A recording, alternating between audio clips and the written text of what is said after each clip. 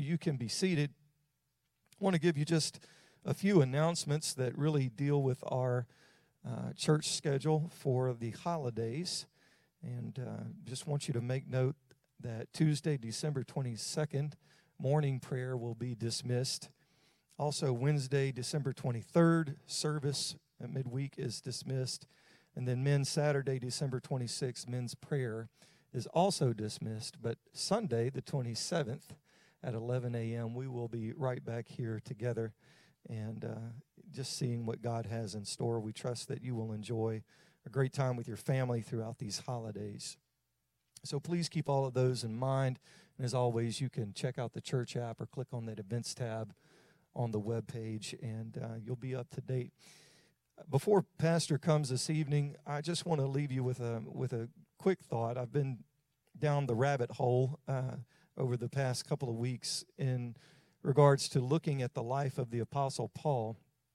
In one of the devotions that I'm reading this year, it basically presents the Bible chronologically. And it's been kind of neat to read through the book of Acts as events happened, and then read through the other epistles, and just to see that what events were tied to some of those writings. And it became quickly apparent to me that Paul spent a significant more amount of time in prison than what I had originally thought, somewhere between 4 and 5 years that he spent in prison, which must have been extremely frustrating for someone like Paul. Paul was not one to sit and rest. Paul was a doer. 3 missionary trips in his life, and of course he established several churches. And I can't imagine how frustrating it must have been for Paul to have to sit in one spot that long and unable to go and do the things that he really wanted to do. And it probably seemed at some point like a huge waste to him and just lost time. So it kind of gives me a little bit different perspective whenever I read Philippians chapter 4. And Paul says, I have learned the secret of being content no matter what's going on, whether I'm fed or hungry, whether I have or whether I lack. I have found the secret of being content.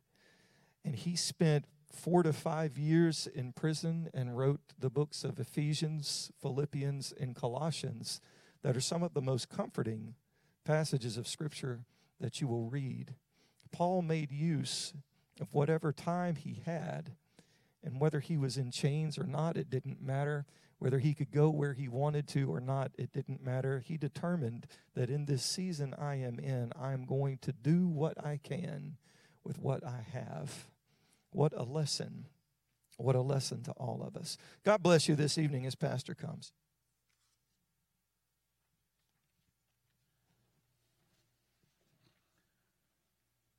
To piggyback on what Brother Jason was just saying, I understand that the book of Philippians contains the word joy more than any other epistle. Paul writing that while he was in jail. I don't know that I could have been so obedient to the inspiration of the Lord, sitting in jail writing about joy. He would have to at least allow me a little moment to express some frustration about something. But he didn't do that. What an apostle. Great to see all of you tonight. And thank you for being here on Wednesday night and come to hear Bible study. And along with Brother Jason, I welcome all of you joining us on live stream and so on. Thank you so much for joining us and being a part of Grace Church tonight. Before we jump into our Bible study for tonight, Michelle Groen sent me an article a week or so ago, and I wanted to share it with you. I may even do this again Sunday. It's very short. When we were introduced to the COVID pandemic, it didn't take me long to realize that this was affecting people mentally with their attitude far more than it was physically. Even if you had been a recipient of the virus, to put it that way. I do know it's affected a lot of people very negatively and rightfully so. But I was immediately concerned about the attitude of our world, of our nation, especially the church. And it reached the point where I've come to believe, I still believe it to some degree, that the church believer has adopted the mentality that God can heal anything on this planet but COVID. And how many miracles have you heard of God healing anybody of COVID? I've heard of one.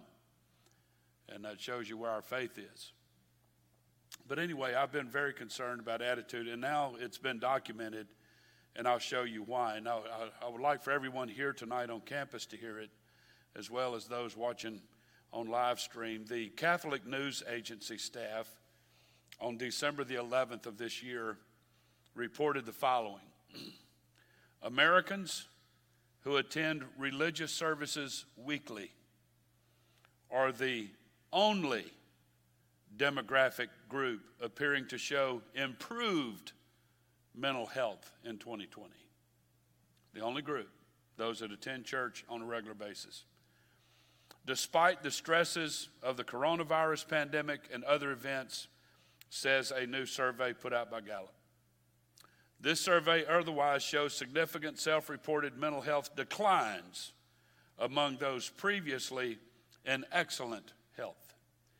In 2019, about 42% of those who reported attending religious services weekly told Gallup that their mental health was excellent.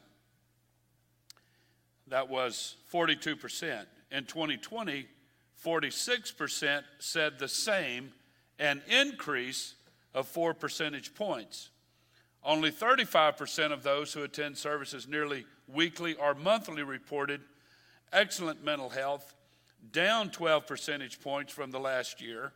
And among those who attend seldom or never, 29% reported excellent mental health, and then they went down 13 percentage points. That's the beauty of keeping a focus on God, keeping a focus on faith. It keeps your attitude. Everybody say attitude. It keeps your attitude where it needs to be. And I'm really impressed with this, that there was a 4% increase by regular churchgoers, even in spite of all the events that have happened this year. So this is why I've taken some criticism preaching about it. Not a lot, but I've taken some that says, Pastor, you just don't understand, and you're being kind of harsh and brash and what have you, and you need to be more compassionate. Mental health, bad attitude is a whole lot harder to recover from than most things on our planet. And we need to be aware of that. You folks, we have to keep our faith in God where it needs to be. You don't have to be stupid, and I've never encouraged people to do that. I've said, probably not a good reference, but I haven't been licking doorknobs either. I've tried to be careful this year, and I don't want to tempt God. I don't want to tempt fate, what have you. I think it's prudent to be cognizant of what's going on around us, but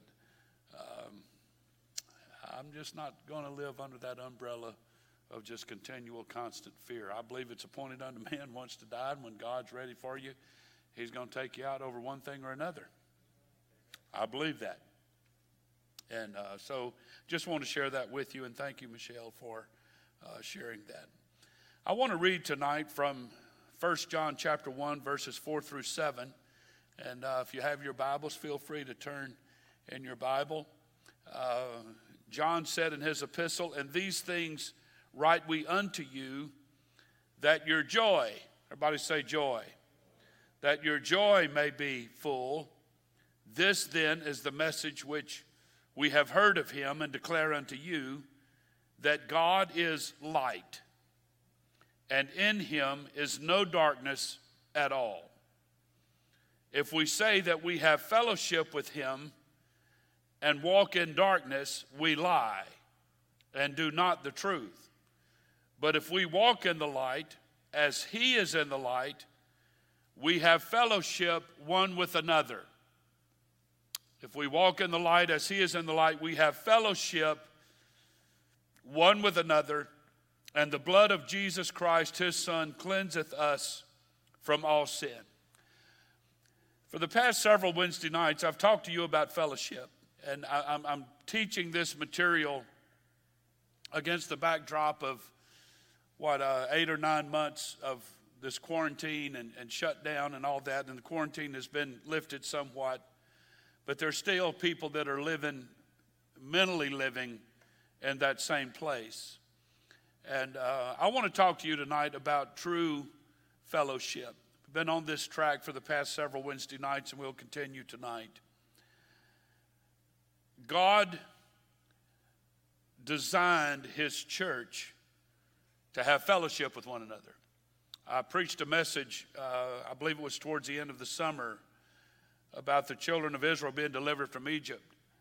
If they were never willing to give up their place in Goshen, if they were never going to come out from under that fear of the Egyptians, if they were never willing to come out from under that idea of quarantine and Goshen, they'd have never inherited their promised land.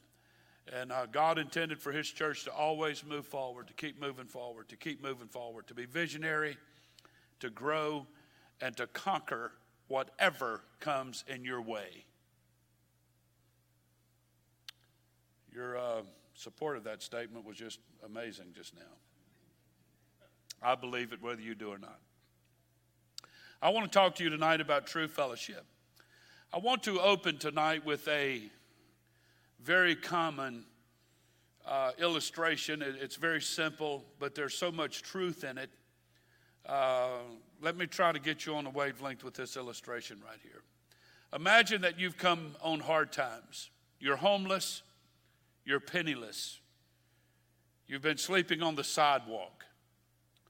I have a hard time relating to that statement. I have a very difficult time relating to that statement. Your tattered clothes and an old dirty blanket are barely enough to keep you from freezing at night. Your meals consist of whatever you can find in dumpsters. You've lost all contact with family and friends. As you sit on the sidewalk, suddenly the presidential limousine pulls up to the curb. The president gets out and invites you to join him. You get in and you're whisked to the airport where Air Force One is waiting. You fly to Washington and are driven in the presidential motorcade to the White House, where your own private room is ready and waiting on you. There are new clean clothes, all the food you can eat, all the servants to meet your every need or whim. But more than that, to your astonishment, the president treats you as his friend. He shares his heart with you and wants you to share your heart with him. At first, you're so dazzled with this incredible change of events that you're only aware of the president himself.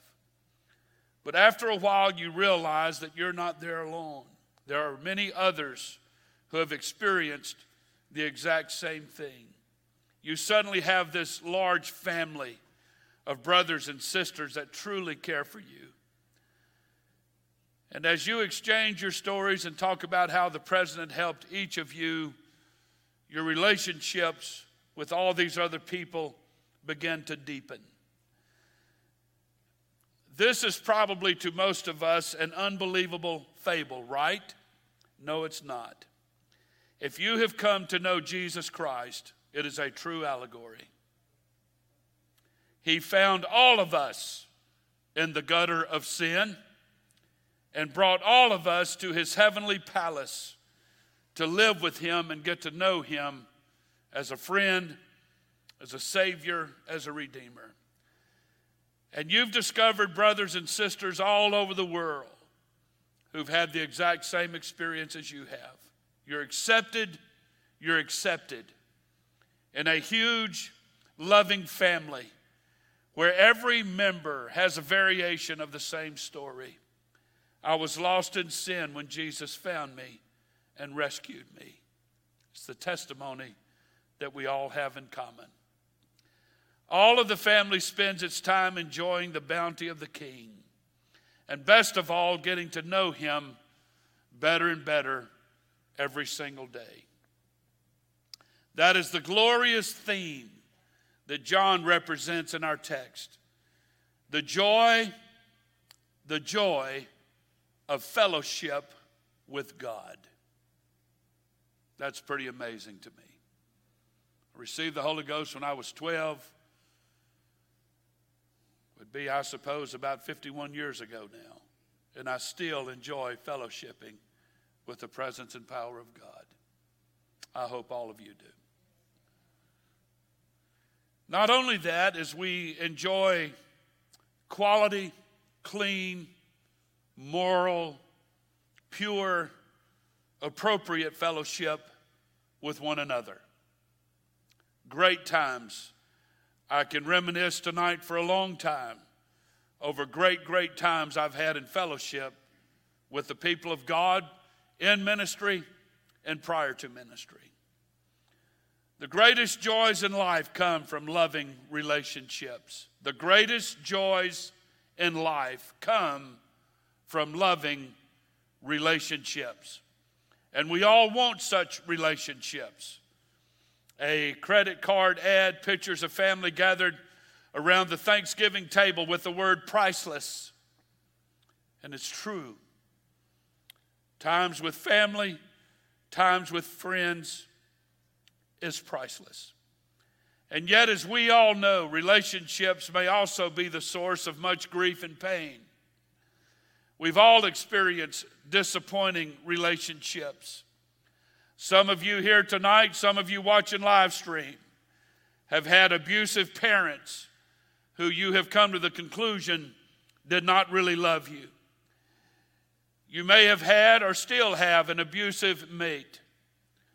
Perhaps your children have gone astray and are a source of true heartache.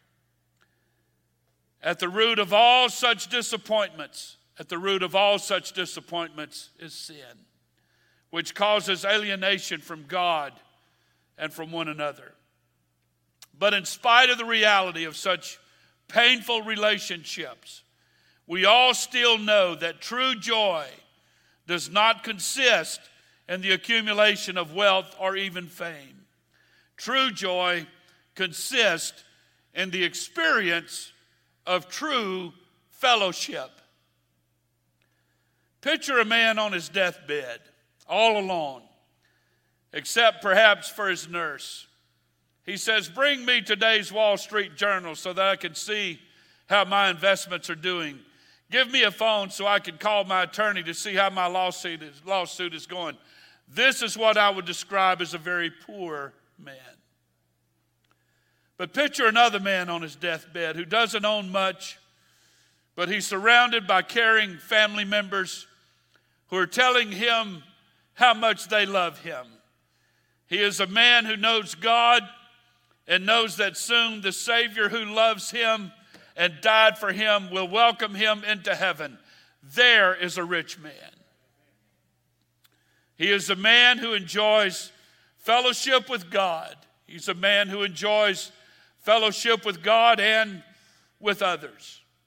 This is what John is trying to tell us in his epistle when he refers to true fellowship.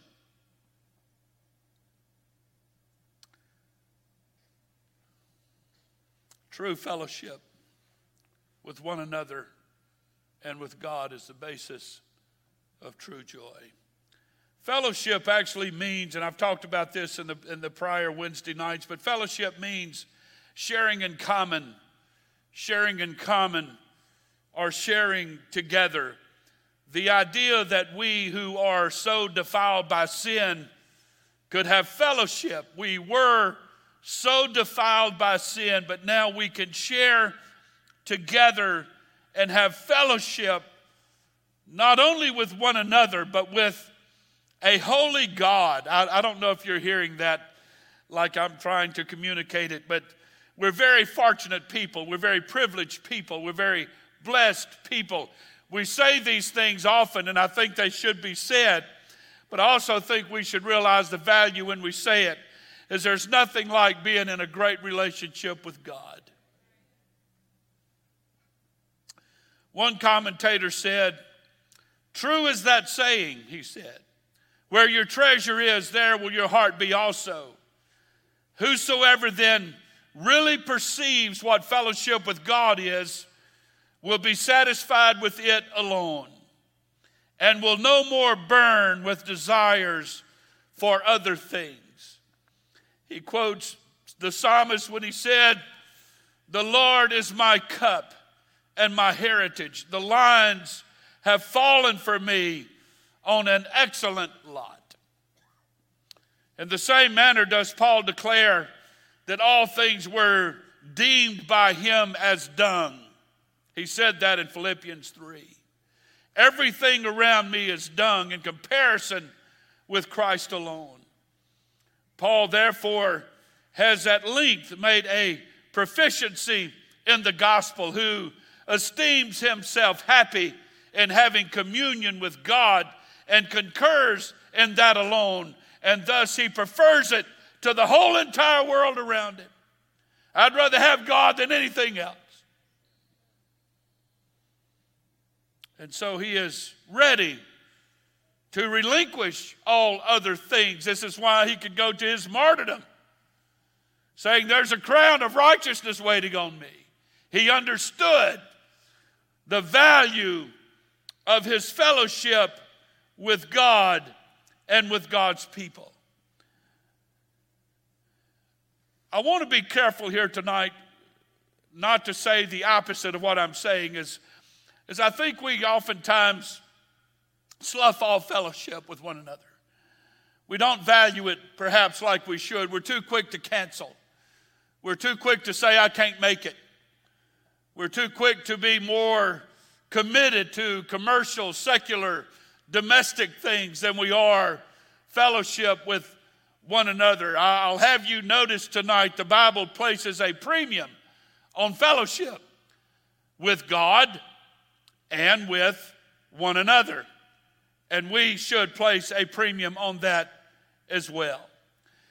When you want to study the subject based on John's writings in 1st and 2nd, 3rd John, if you want to build a study on that, which is partially what I've done here tonight, it's interesting to me that when John approaches this word fellowship in his epistle, fellowship doesn't begin with God, he says.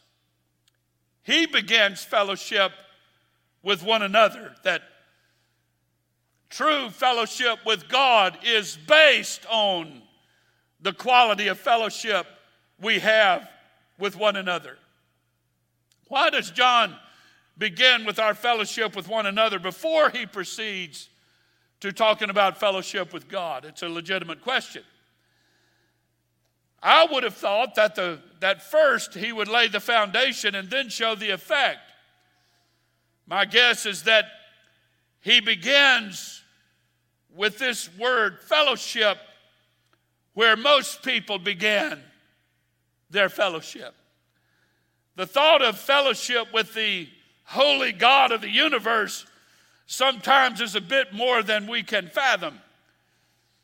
But we do feel the love of others in the church. Perhaps even before we come to know God personally. This is especially true of those who have suffered broken relationships all of their lives. They meet a Christian or they come to church and they immediately feel love and acceptance. There's people here tonight that have made that statement. I walked in the door. When I walked in the lobby, I felt loved here. I felt accepted here.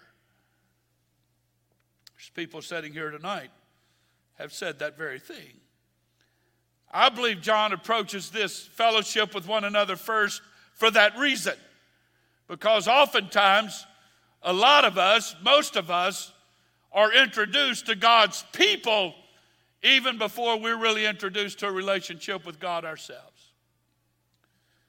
I would like to say, more relevant to Grace Church, I believe there's a lot of people that's come here that really didn't understand what a real relationship with God was really about. The reason I say that is because people have come here bitter and broken and unforgiving and those kind of things, and we had to teach a path to forgiveness and so on, and that's been done many, many times in the past. So oftentimes people see the love of God manifested in God's people before they meet God himself, if you will. It's the first thing they notice. It's such a new experience that they're overwhelmed. Then they learn that the source of this love is actually not the people. It's in the people, but it's not the people. It's not a natural thing that they're feeling here. It's not hypocrisy. It's not a mask. It's not fake. It's genuine. And it's because the people they've just met have come to know the love of God. They've come to know the love of God, and it emanates from them when they meet you at the door, when you walk in the church, whether they even know your name or not. What a great testimony, man. It just astounds me at the way this works, and it's more than bothersome. It's hurtful when people decline moments of fellowship with God and with God's people. I want you to note tonight with me 4 things about this fellowship with one another. Although unbelievers who come in among us should be able to sense this love, they cannot know true fellowship with other believers until they personally come to faith in Christ and begin to walk with him on a daily basis. They don't understand it. I've taught Bible studies for years, and home Bible study, and even from behind the pulpit, and I've made this statement many times, and so have many others, that you really don't understand what it's like to be in relationship with God until you are. You can listen to people testify, you can listen to people tell the story, you can listen to their testimony and all of that, and it sounds great, but you really don't understand it until you have experienced it yourself. Sister Murphy and I, when we evangelize, once in a while would sing together, and we used to sing a song that said, if you had known me before I knew him, then you would understand why I love him. Amen. So, in other words, knowing Christ personally and growing in that relationship is the basis for any true fellowship with others that know Christ. It is Christ himself that all of us tonight share in common. It's Christ himself that all of us share in common. True Christian fellowship is when we share together about the riches of Christ and the treasures of his word. Anything less is not genuine fellowship. I believe there's a content of fellowship even found when we worship together. There's a camaraderie there. There's a chemistry there. We worship the same thing. We worship the same God. The same is true in prayer meetings. We fellowship with God and one another in prayer because we're praying to the same person. Is anybody hearing me tonight? True Christian fellowship is when we share together about the riches of Christ and the treasures of his word. Sometimes we chat with one another about the weather and sports and news, and while there's nothing wrong with talking about such things, it isn't necessarily what the Bible teaches as to be true fellowship. J. Vernon McGee once spoke at a Rotary Club meeting where a banner read, "Food, Fun, Fellowship." We use that slogan around here sometimes. It's good food, fun, and fellowship. He said that the food was nothing to brag about. It was embalmed chicken and peas. That was an interesting way to describe chicken. I asked a kid one time, I said, "Do you eat dead chicken?" And they go, "Ooh, no." I said, "Well, do you eat it alive?" I like dead chicken. I don't know about this embalmed thing, but anyway. But then he went on to say that was the food. Then he said the fun was a few corny jokes. And then he said the fellowship consisted of one man patting the other on the back saying, "Hi, Bill, how's business?" Or "How's the wife?" He said that was their idea of fellowship. He goes on to say that which is called Christian fellowship often isn't much different. We get together for a potluck supper and talk about everything under the sun except that which we would provide true fellowship, namely that all of us share together in Christ. True Christian fellowship centers on and around fellowship with God. I hope y'all are, I'm so passionate about this tonight. The second thing I want to talk to you about, this is going to be a little challenging for a few moments, but it's needful. You'll notice if you study John's description and definition of fellowship and who, what, when, and where kind of thing, you'll notice that John did not advocate fellowship with heretics. Say, what is a heretic? Well, a heretic is a person believing in or practicing religious heresy, a dissident, a nonconformist, a person holding an opinion at odds with what is generally accepted. It's a critic, a skeptic, a questioner. I do know that the apostolics in the book of Acts were often called heretics. In the turn of the 19th century, the apostolic movement was the people participating in it was often called heretics. But tonight, I would like to use the phrase more according to true biblical definition. It's people believing in or practicing religious heresy, a dissident or a nonconformist, a person holding an opinion at odds with what is generally accepted, a critic, a skeptic, a questioner. These people no doubt still claim to believe in Jesus, John assumed, but just not in the same way that the apostles understood things. I want you to understand that. It comes from the book of John. He talked about people who believed in Jesus, but not the same way as the apostles understood things. So even though John emphasizes love, he was the loving disciple. He knew what love was. He knew what the love of God was. He knew what loving one another was. But he never encouraged love and fellowship with people who do not believe the same thing. It's quite the opposite. He makes it clear that we should not even welcome them with a warm greeting. Takes a very hard stance. To do so would be to participate in their motives and their agendas. I want to submit to you tonight that there's a lot of sloppy thinking in Christian circles about the subject of unity in Christ. Clearly, it is an important topic. I believe that doctrine is a very important topic. Our faith is built upon the apostles and prophets. They're built on Jesus Christ, who is the chief cornerstone. And we don't deviate from that to the right hand nor to the left. So clearly, it's an important topic.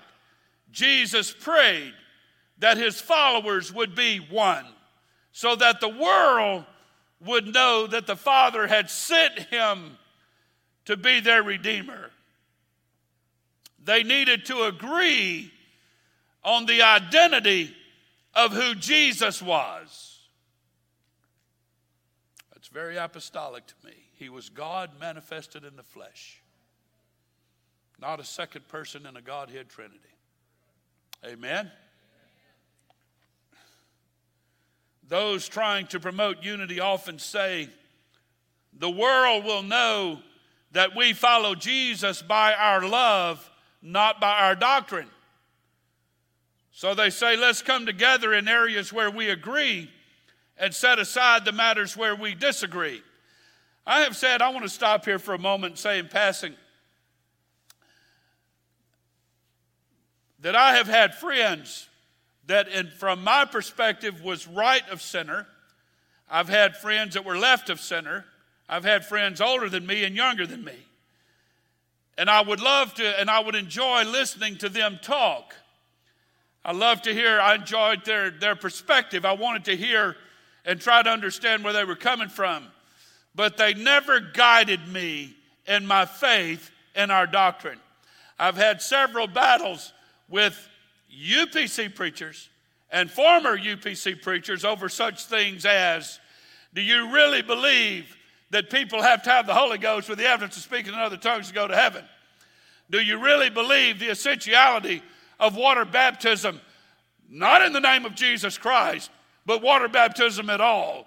I've gone round and round with several of our preachers along that line, but once again, they did not cause me to deviate from what I believe to be my bedrock foundation in my heart, and that is that, hear, O Israel, the Lord our God is one, and to repent and be baptized, every one of you, in the name of Jesus Christ for the remission of sin, and you shall receive the gift of the Holy Ghost.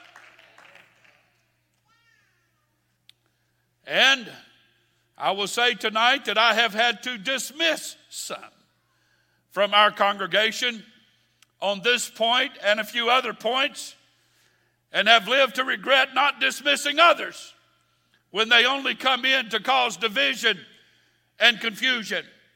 I dare to say that John would be aghast at what is going on in our world and our country today when it comes to apostolics, and especially those who are walking away from it. True Christian unity must be based on true fellowship with God, which must be based on true apostolic doctrine.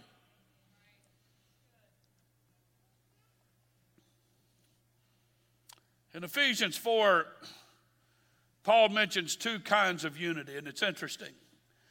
Maybe a good study that you may want to look into. But Paul mentions two kinds of unity. He says in verse 3 that we should be diligent to preserve the unity of the Spirit. Everybody say the unity of the Spirit. That we should be diligent to preserve the unity of the Spirit in the bond of peace. As far as I'm concerned, in a great way, in a profound way, the spirit of unity, or the unity of the Spirit, already exists. It must be preserved, he said. But he goes on to say that the pastors, teachers, are to equip the saints until we all attain to the unity of the faith and the knowledge of the Son of God. I want to say to us tonight, we should appreciate the revelation of God in Christ that we have received from God and from the Word of God. Paul is saying that there has to be, that we are to equip the saints to come to attain to a unity of the faith, not of faith, but of the faith, the thing we believe, the doctrine we believe, why we believe it. Included with that is the knowledge of the Son of God, to know that in the beginning was the Word. And it goes on to say, the same writer in the Gospel of John, and the Word was made flesh. Obviously, the unity of faith does not yet exist. We attain to it. We grow to it. We come to it as we grow to know Jesus Christ based on what the Word of God says about Him. Better through the study and teaching of the Word. When you know Christ, you experience genuine unity and fellowship, not only with God, but with also fellow believers. And everybody said amen. It's interesting to me, and I commented about this last Wednesday night. It doesn't matter that there were significant differences between all of us in background, personality, social status, and so on when we came to God. But when we come to the foot of the cross, we're all equal. We're all human. And we all stand there in need of Him. And once you're born again, You become a part of a family, a unique family, a God-built family, a God-designed family, a family that oftentimes is closer to one another than their own natural family. This is the fellowship we enjoy, and the one common denominator we have is that we've all been redeemed by the amazing, powerful, glorious blood of Jesus Christ. Everybody clap your hands here tonight, if you will.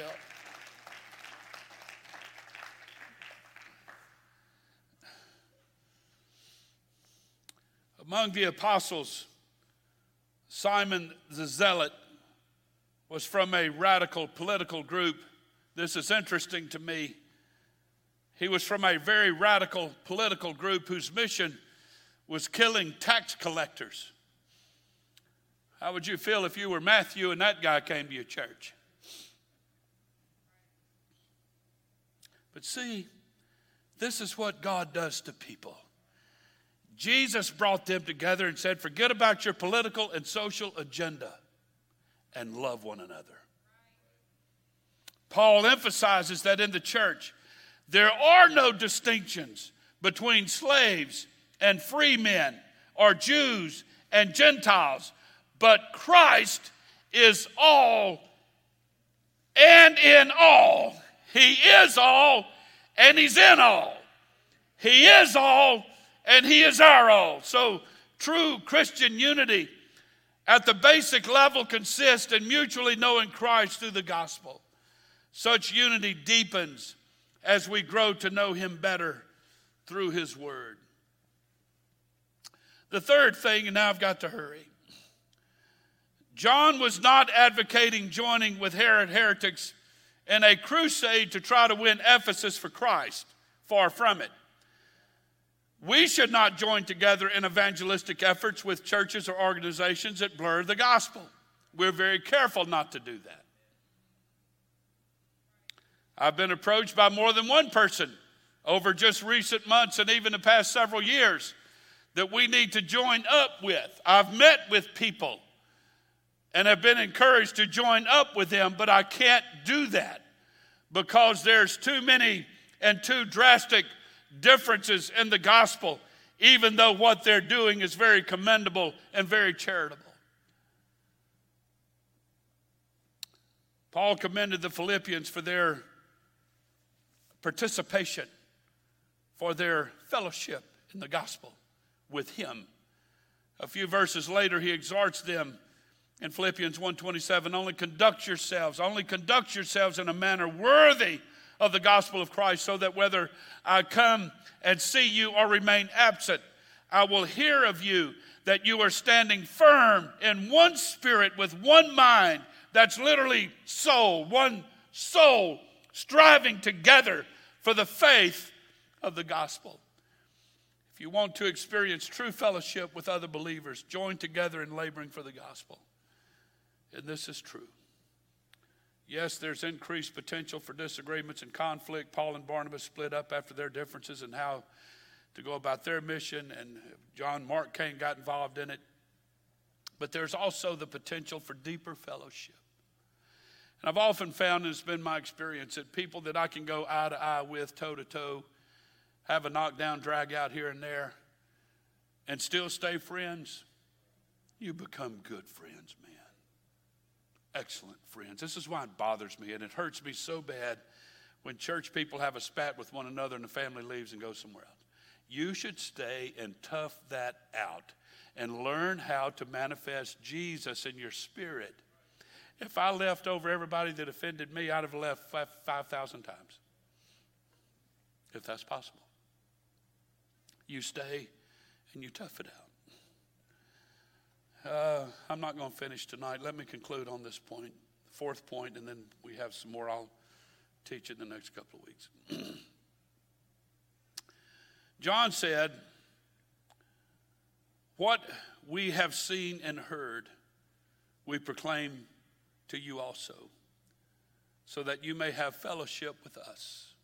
And indeed, our fellowship is with the Father and with his Son, Jesus Christ. I love the way he said that. because he is not making a distinction in some Trinitarian Godhead. What he is doing is elevating Jesus Christ to the place of deity. They knew him, the people around John knew him as a man, a prophet. Jesus asked them one time, who do you say that I am? They named all these men. You're like him, you're like him, you're like him. But John understood that the Jesus that he was in communion and fellowship with was not just a man and not just a prophet. He was God manifest in the flesh. So as we see and study, one of John's main themes in all three epistles is believing in the truth about Jesus Christ.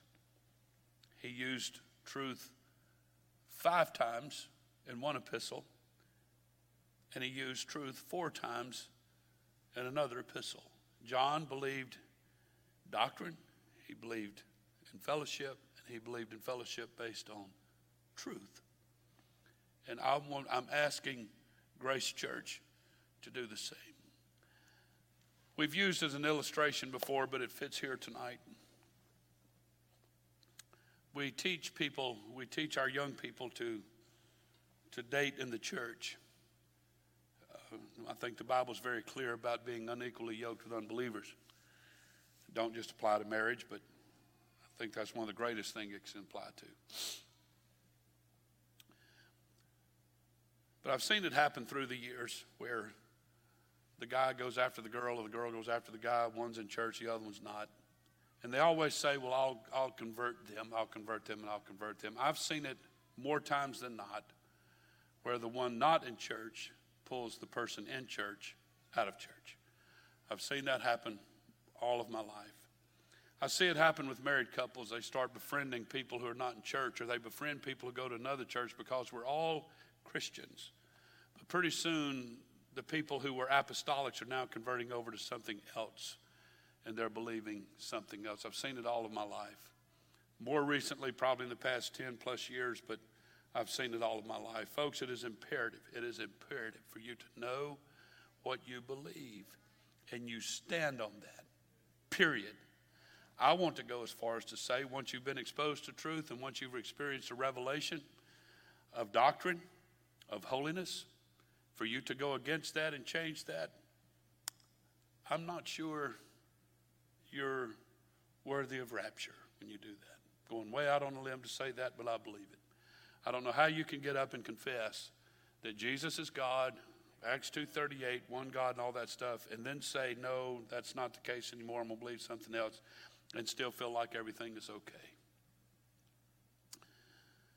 It's imperative that we know what we believe, but it's also imperative that we value our fellowship with one another. So when you're invited to fellowship with church people, don't be too quick to decline. Don't be too quick to say, I don't have time. The Bible puts a premium on true fellowship. I want to say again, and then I'm done. But over the past several weeks, we've had moments of just amazing fellowship with great, great people. We did Saturday at our Overcomers event. It worked out that our praise team joined us.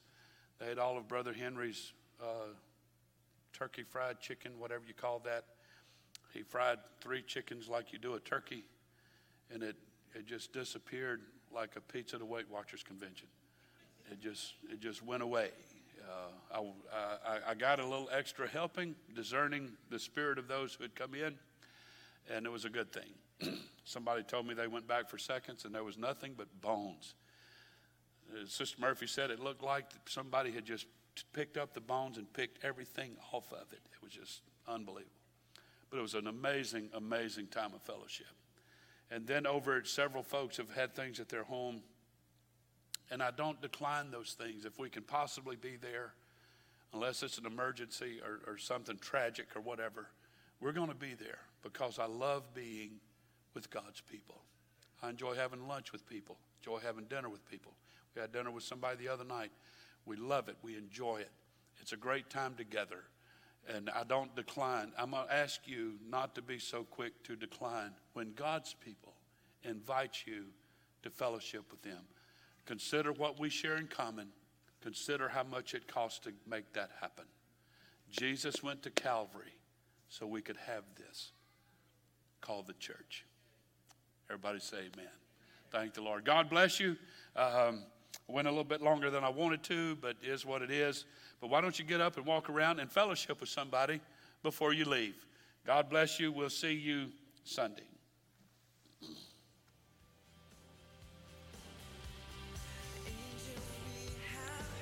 Yes, sir.